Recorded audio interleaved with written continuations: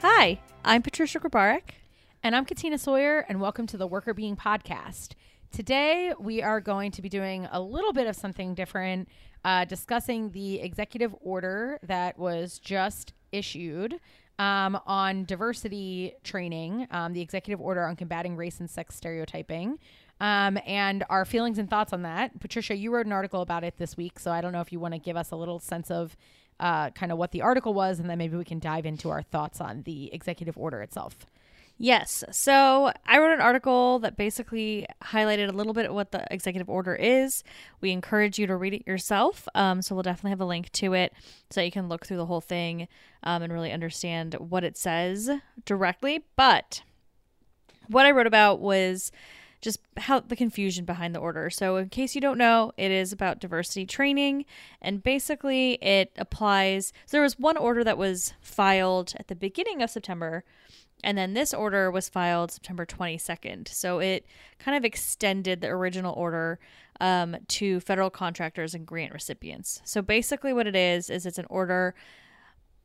It doesn't, people say the word banning. It doesn't really ban diversity training, but it puts a lot of restrictions on diversity training that are confusing and disappointing in a lot of ways. So basically it's calling out diversity training as being divisive, and that divisive content cannot be used within these types of training sessions, and divisive concepts are in section 2. So if you're looking at it, go to section 2, and there's, I think, 8 or 9 of them, 9 of them. Mm-hmm. Of these divisive concepts. And basically it's about, not being able to say a race or a sex is inherently superior to another race or sex, which, good news, diversity training doesn't do that. So there's a lot of things in it in the terms of those divisive concepts that actually don't happen in diversity training. But then there are some areas where there's some confusion and potentially areas for concern. So I feel like that's super vague. I don't know if I really answered your question, Katina. No, that's good. That's good. I think, and that's basically, I think, why we're doing the episode, is to speak on this topic as people who have been doing and continue to do a lot of diversity and inclusion training within organizations. And so we have a lot of experience in seeing the really positive outcomes that can happen for everybody when these diversity and inclusion trainings occur. We see really positive forward progress in organizations in terms of fairness and equity, such that organizations move more closely towards having organizational structures and systems where everybody is treated fairly, and not with regard to their race or sex or any other identity that might cause people to be treated unfairly within a system. So we see these trainings as actively bringing to fruition some of the outcomes that are highlighted here as being positive, like making sure that people are not treated differently because of their demographic identities. But unfortunately, in order to get to that place, we need to talk about what the problem is. Like, why is that not the current state of affairs in many organizations? And if you look at the data as we have in many organizations, and also just the research on this topic area, unfortunately, the data shows that unconscious bias and conscious biases show up in the way that organizations are structured, in the systems and structures. If you look at who's on executive leadership teams, if you look at the way that people move throughout organizations, if you look at the kind of feedback people get, the kind of mentoring people get, there's tons of research on this that shows that currently we're not actually performing equal outcomes. And so unless we address why that is, or what the problem is, we can't move past into sort of the future that this executive order kind of paints as already having come to light. And so I think that's the biggest miss here, is that it's sort of assuming that we've already fixed a lot of the issues that are causing inequity in organizations, and that now we need to sort of move to a new level, when the reality is many organizations still have these problems and will continue to have these problems unless we're able to actually speak about what the issue is. So I think that we feel passionately about this because we've seen the good that these kinds of trainings can do and starting really important conversations that the research shows when organizations are more fair and people are treated equitably, everybody benefits, not just minority group members. Everybody benefits when people perceive the organization as being fair. But we can't get to that place unless we have really honest and open conversations with each other about where the problems sit. And it feels like this executive order is precluding those kinds of really important conversations that organizations need to have to get to that place. Yes, exactly. I think the biggest concern for me is the same that you mentioned here. It's really, how are we going to talk about the issues with race when there are, when we're not talking about it directly, when we're not actually able to discuss what's going on in the society around us. So we can't really fix any issues or challenges that organizations are facing if we can't talk about the problems. And this kind of applies to, not kind of, it definitely applies to society as a whole. So one of the divisive concepts is that the United States is fundamentally racist or sexist. And it's a very simplistic statement. And unfortunately, there's a lot of racism and sexism within our systems in the country, in our society, in our governments. So having such a simplistic view on it as being a divisive concept means we don't get to talk about the broader issues outside of the company that you're in. Granted, most of the time within diversity trainings, you're kind of focusing internally within the company. How can we address systemic issues within the organization? But those stem from broader concerns and issues, and sometimes they come up. Sometimes people, may have questions as to why certain groups aren't, seen or represented as frequently in certain levels of organizations. And if that's the case, then we're not able to talk about, if diversity trainers aren't able to talk about the broader perspective, right? Like concepts like redlining, concepts like, if we go back to like Jim Crow era laws and things like that, that prevented groups from getting the same opportunities, then we can't really articulate the systemic issues why organizations have challenges too.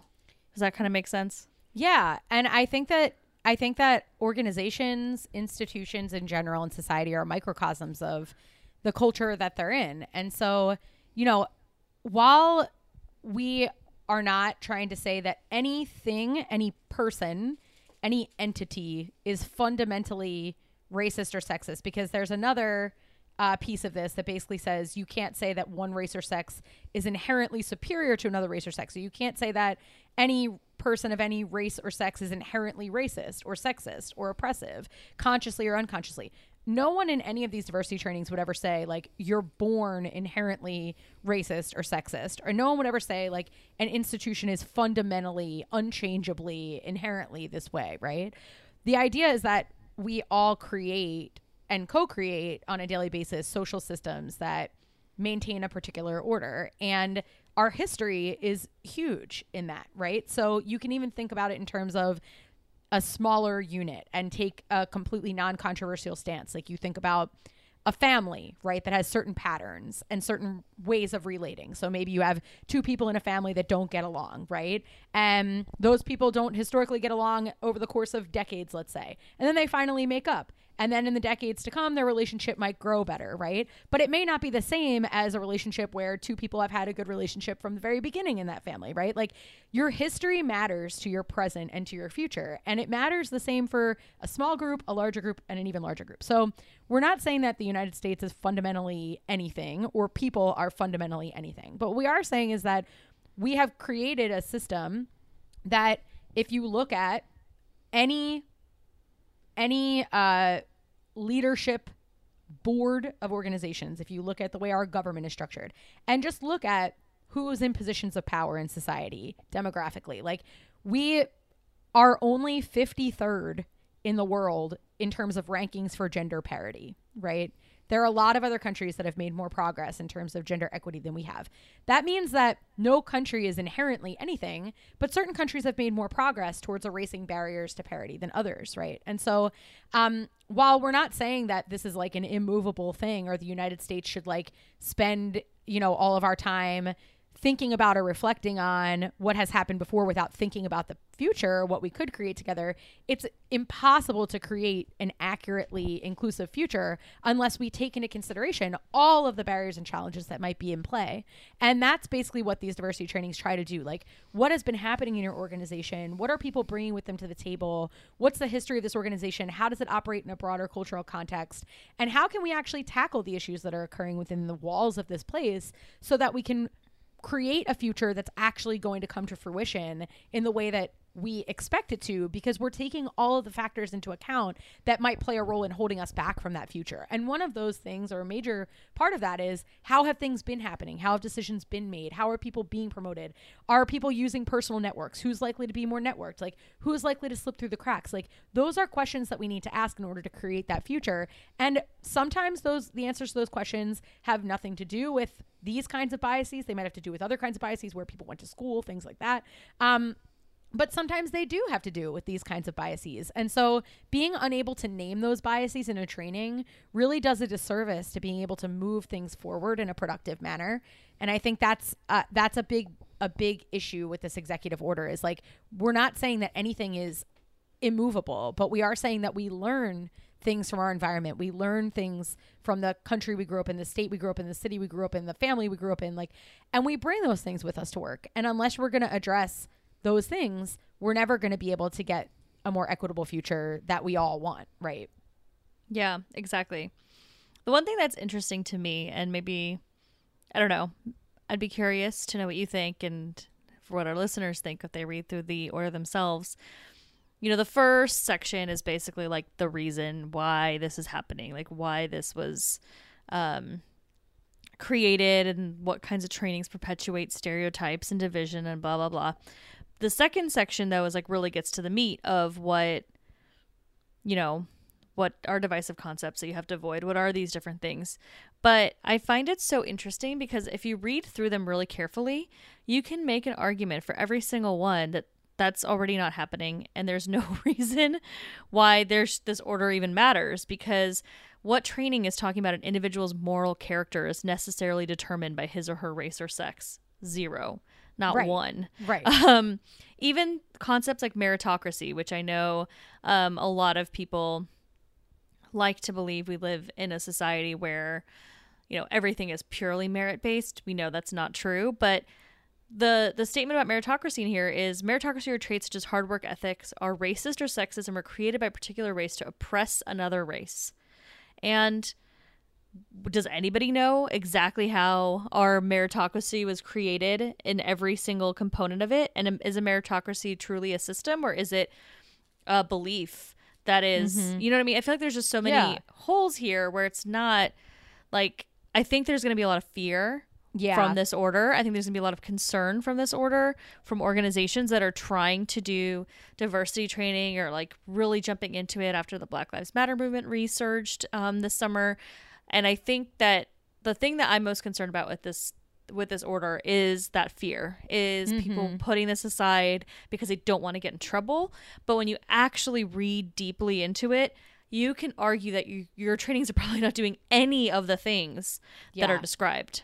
Yeah, I think, to the point of the meritocracy piece, like, yes, in these trainings, we talk about the idea that you can put in the same amount of hard work as another person and be viewed differently for that amount of hard work. And if you think about how that's played out for sex or how it's played out for race in the past, we have, plenty of data that demonstrates that you have to actually work harder to prove yourself if you have a particular identity that's not common within that industry, because when people see a leader, they associate that leader with different prototypes, and it's based on your past experiences. So if I've never seen a leader that looks like you before, never worked with a leader that looks like you before, I'm going to view you as less fit for that position because I've never seen someone who looks like you do it. So you have to be even more competent to convince me that you're good at that role, because you have a little bit of a deck stacked against you in terms of whether or not I'm going to see you as a fit for that position. And so the idea that people have to work harder in a system to get the same outcome is not something that we shouldn't be discussing, but is something we should be discussing, right? Because that's an inequity. But no one is saying, like you're mentioning, that this system of meritocracy is created particularly for this purpose consciously by other individuals in a corporate diversity training. Now, like if we go to like a sociology class or something like that, there's a possibility that people might talk about how these things come about, or why do we cling so hard to this idea that merit is the only thing that matters? What's driving that clinging? But you know, in organizations, it's really important to recognize that like the basic principle of this is if there are some people who are working twice as hard to get the same outcome, that's problematic, because even from a pure efficiency standpoint, like people are putting tons of time and energy into doing their job that they could be putting into being in the next level up and like really showing all their talents and skills.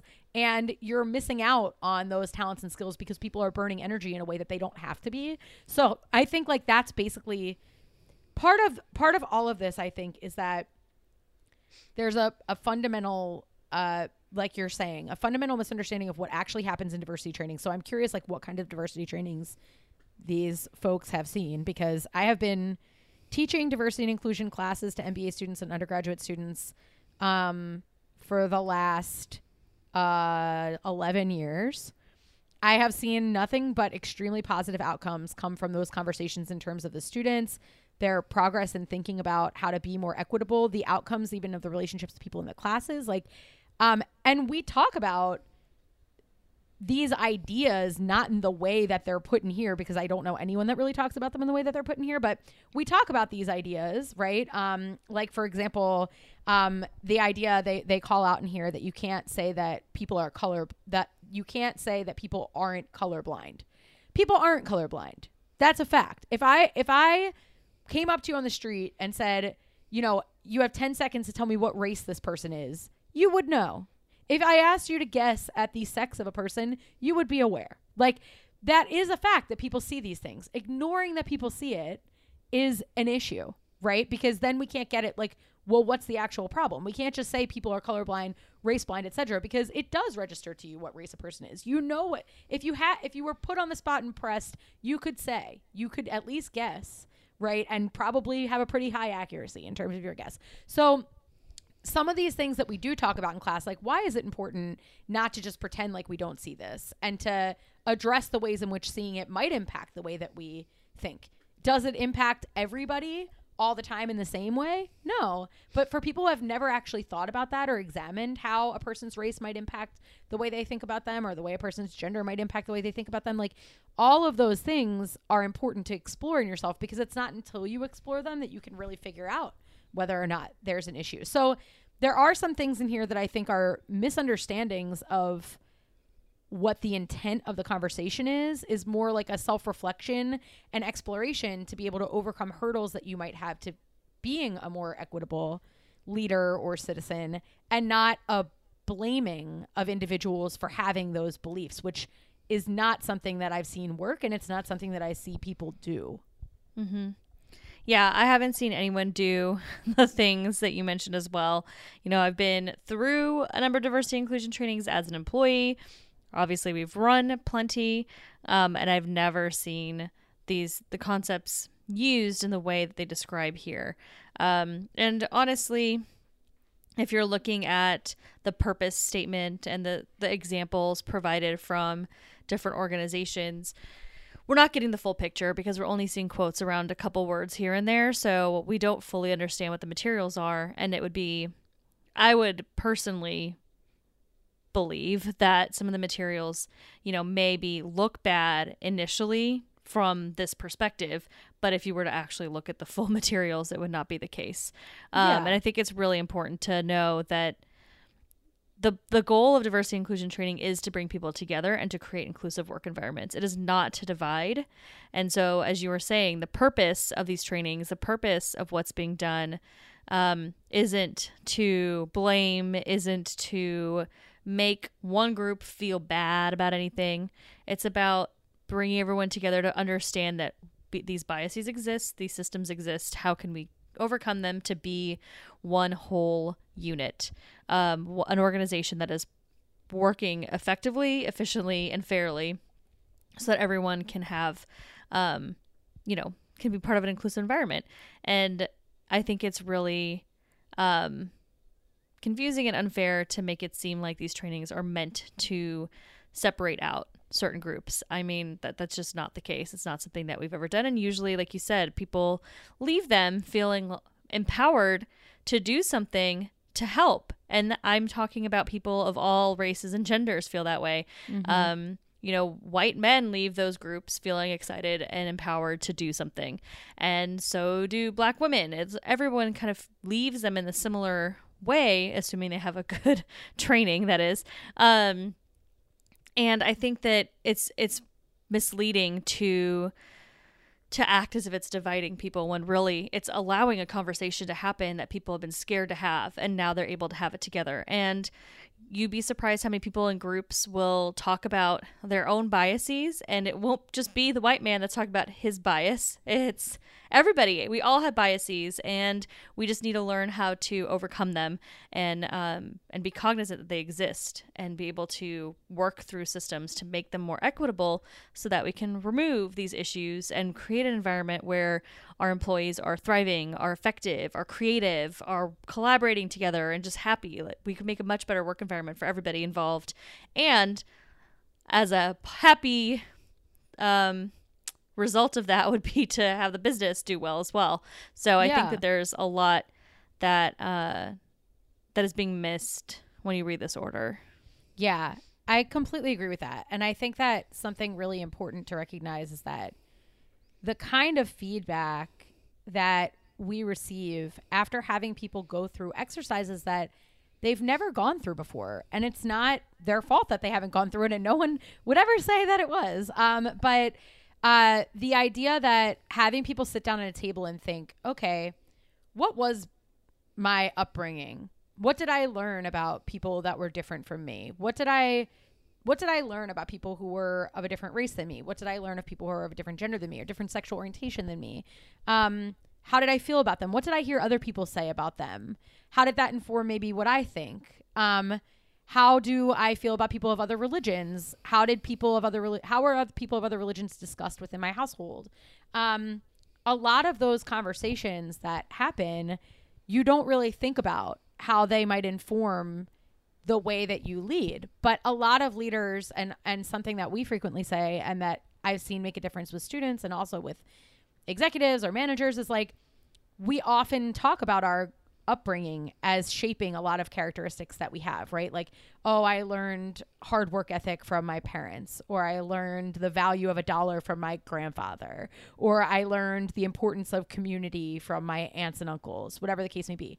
But when it comes to learning negative things, we're really hesitant to embrace that idea that maybe in our upbringings and in our background, we might have also learned along the way some things that shape our thinking in a way that's not as positive. And that's okay. Like, thinking about and recognizing what you bring with you to the table that may be shaping your pattern of thoughts today, whether you notice it or not, is a really important conversation that I've seen really change a lot of students and leaders and employees' thoughts about this conversation, because it's not about there's something wrong with you or you're a bad person or you're inherently something. It's like, oh, maybe those conversations that my family had about people of a different race within my school or my community actually did impact whether or not I had friends that were of that race. And maybe it impacted who I dated when I was in high school or college, or who I considered dating when I was in high school or college. And maybe that lack of connection to individuals who are different from a different racial group from what I'm in, right? Leads me to understand a lot more about the nuances of my racial group compared to another racial group. And if I don't really understand fully where people are coming from or have that same connection with them that I have with people of my own race, then when I go to make decisions and I'm trying to figure out who I have a good gut feel about, right, which is what a lot of people use, like interviews, and obviously we tell people not to do that, but like, who do I feel comfortable with? Who do I want to work with? That sometimes those biases are the ways that we've been feeling more comfortable with or have more exposure to one group than another, will pull us in a direction of saying, I just feel more comfortable with this person. I don't really know why. And if a lot of people have grown up in more of an environment that's like yours and less of an environment that's like the other groups, those same little things can add up over time. And it's not a situation where we sit in a training and say, you know, you were born inherently racist and that's why you make these decisions, right? We're like trying to really get at the nuances to say, well, what are the things that you need to address in yourself or recognize in yourself so you can start to do the work of thinking through what you need to do to be the leader that you want to be, right? Which is extremely rare that anyone ever says, like, I want to be a racist, sexist, you know, whatever-ist leader. Most people want to be an equitable leader, but we can't get to a place of equity unless we address not only the opportunities of equity and how we can build that future together, but also some of the challenges that people will need to overcome. And I think that this is sort of hinting at the idea or throwing some barriers in the way, or maybe even just perceived barriers in the way of making people think that they can address those challenges that we've seen really make a huge difference in the progress that people can on their journey towards becoming better, more inclusive leaders. I love it. I feel like you just basically taught a class right now. You gave a little sneak peek into the types of concepts that are really important. I love teaching this stuff, and I know you really love it too. Like Patricia and I have really had so much enjoyment in walking people through this journey and just seeing the positive changes. So that's why it's such a bummer when we see stuff like this come out that's just like missing the point. It's missing the point of what really happens, potentially creating fear around people doing diversity training. I'm concerned that people won't want to participate in these kinds of trainings anymore, even if they're not federal employees, because they're going to feel like, well, I heard that these things are bad, and so I shouldn't have to sit through this. And I think it's creating reactionariness around something that we have really seen bring so much positivity, and that's why it's so discouraging. Yeah, it's definitely very disappointing. I think that you summed it up very well, though, with your discussion of like thinking back beyond yourself and where were you born, what was your situation, and all of that impacts. And I think it's also really important to clarify, it's not like we're saying, you know, your families are bad in these types of conversations either. It's really, you know, there's a lot of history, and if we ignore the history, if we ignore, you know, what happened in the world around us, and in the past in our society, then we're not going to get any steps forward that are, you know, that are positive and making changes in organizations so that everyone can be included and we don't have to have these conversations anymore. Like, the goal is for diversity training to not have to exist in the future. But right now it does. Right now we see a lot of, you know, civil unrest. You know, we've talked about Black Lives Matter before. We see a lot of issues coming to the national forefront that have existed for a long time. And if we ignore them, they're not going to get better. You know, if you ignore that weird bump, you know, it's not going to go away. It's not going to get better. Well, that's a bad example because people have like weird zits or something, but I understand what you're saying. But like, if there's a growth that's not going away, it's just going to get bigger and worse, and it's not going to go away until you go to a doctor and get it fixed and taken care of and address the issue. What is the cause of this problem?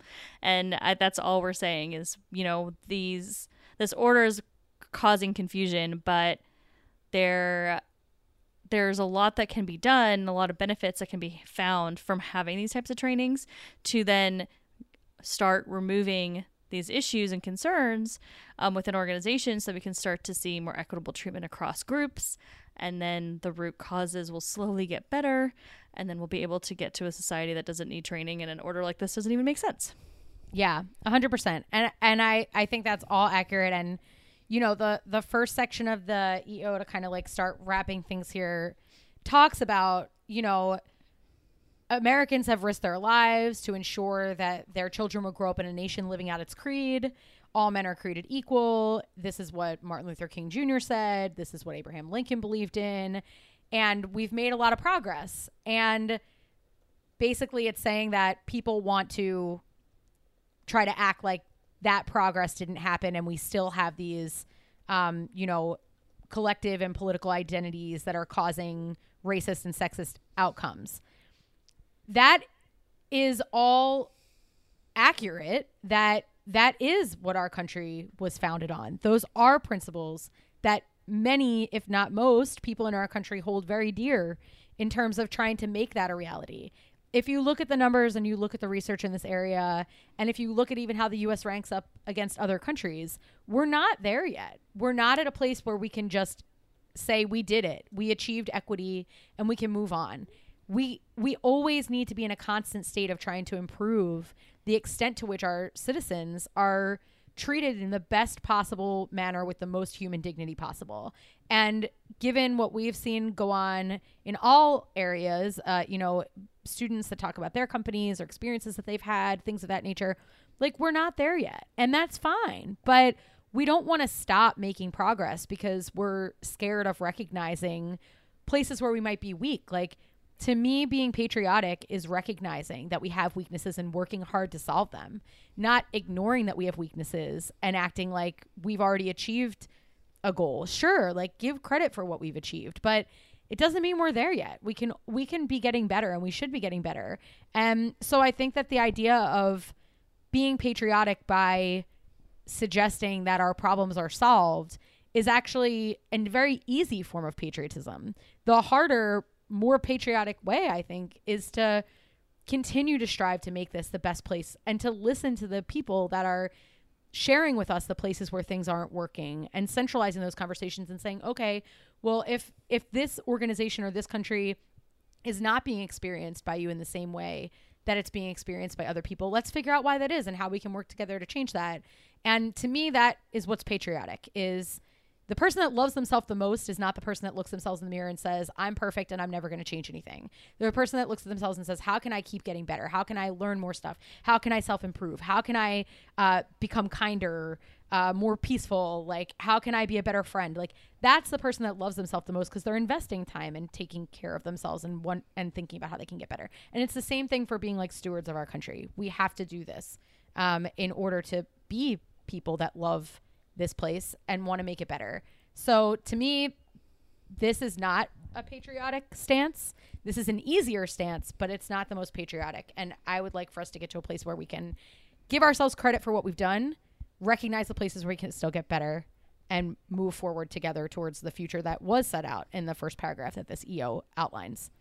Yeah, I really love that. And I love how then you went to the example about a personal improvement, because as you were talking, I was like, I'm going to give an example about how you wouldn't just give up on yourself.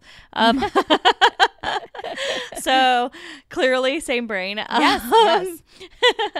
But I thought that was a really great way to end it, because I agree. I think that we can do, we love our country. We're here. We're happy to be here. And I think the best thing we can do as a society, as a country, is to stand together to create a country that is actually a place where everyone can thrive and be happy and get their needs met and have equal opportunities and all of that.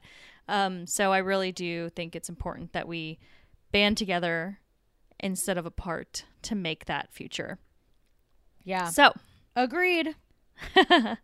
On that note, thank you all for listening to us kind of change things up a little bit and talk about an area that we're really passionate about and a current event that we thought was really important to shed some light on. You can read our article about this on our website as well, and we'll link to it in the show notes, and we'll also link to the executive order so you can read it for yourself and see what you think and how that aligns to what we've said. You can find us again on our website, workerbeing.com. Email us if you have any questions, comments, thoughts at contact@workerbeing.com. And we'd also love to see you on our social media at workerbeing on LinkedIn, Facebook, Twitter, and Instagram. Thanks for listening. The Worker Being podcast is hosted by us, Patricia Grabarek and Katina Sawyer, and produced by Allie Johnson.